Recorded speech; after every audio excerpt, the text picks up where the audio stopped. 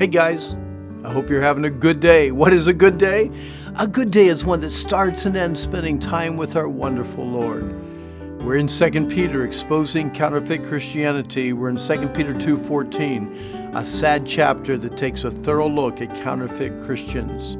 Did you know phonies are often undisciplined in many, many ways? Is it possible to sin with your eyes? How can sin that starts by racing through the eye gate end up enslaving and controlling the life of arrogant men? How does someone become so addicted to sin that they think only of themselves, striving to destroy others by seducing them into the same enslaving sin? Covetous men are greedy men, believing that God is never enough. Too many in our world today have their eyes, as we read in verse 14, full of adultery. Their appetite for sin and addiction to sin makes it so they cannot cease from sin. They search for weak and unstable individuals that they can beguile or entice or seduce into sin. Having become experts in greed, they reach the status of specialists in covetousness. Sadly, we live in a wicked world.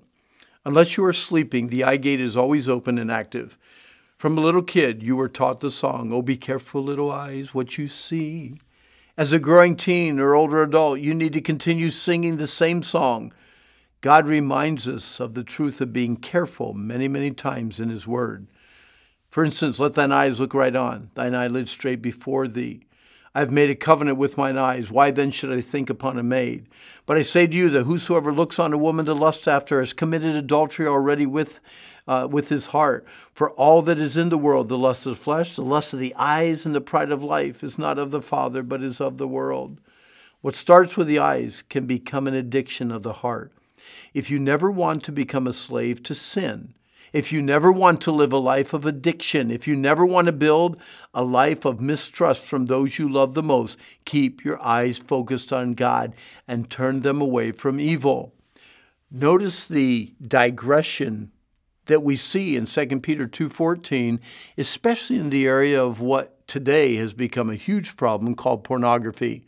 The verse says, having eyes full of adultery, they cannot cease from sin, beguiling unstable souls, their heart they have exercised with covetous practices, cursed children. Viewing it, then becoming addicted to it, then involving or abusing others with it, then becoming well-trained experts in satisfying lustful greed, and then facing the consequences of their sin.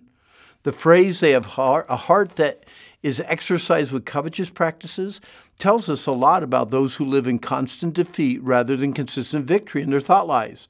First of all, purity is a heart issue. We are what we love. We think about what we love. We talk about what we love. Do you love your lusts more than you love others? Do you love your sin more than you love your God? Secondly, living in constant defeat involves constant exercise. The word exercise in the Greek is gymnazo, originally refers to the disciplined training of a Greek athlete. You have to consistently work at this. Covetousness is a hopeless endeavor for satisfaction. It's a mirage that can never become reality. Covetousness is the enemy of contentment. Greed is never satisfied and constantly begs for more.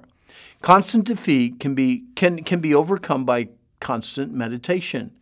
Meditation of God's Word is the key to the renewing of the mind. Again, what we love, we think about, talk about, and do. A renewed mind is a foundation for more excellence in our thought lives, in our heart, and in our life. If you want to be successful in your thought life, embrace the twin scriptures of Psalm 119, verse 11, and Joshua 1:8, memorization and meditation. Thy word have I hid in my heart that I might not sin against thee. And this book of the law, the Bible, shall not depart out of my mouth, but thou shalt meditate therein day and night, that thou mayest observe to do according to all is written in. For then shalt thou make thy way prosperous, and then shalt thou have good success. Frauds are so often undisciplined in so many ways, but we don't need to do that by the grace of God. Well, that's all the time we have for now.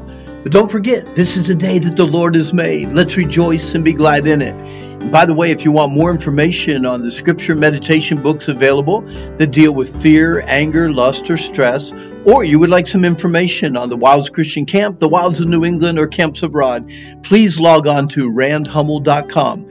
And I really hope that you have a good day.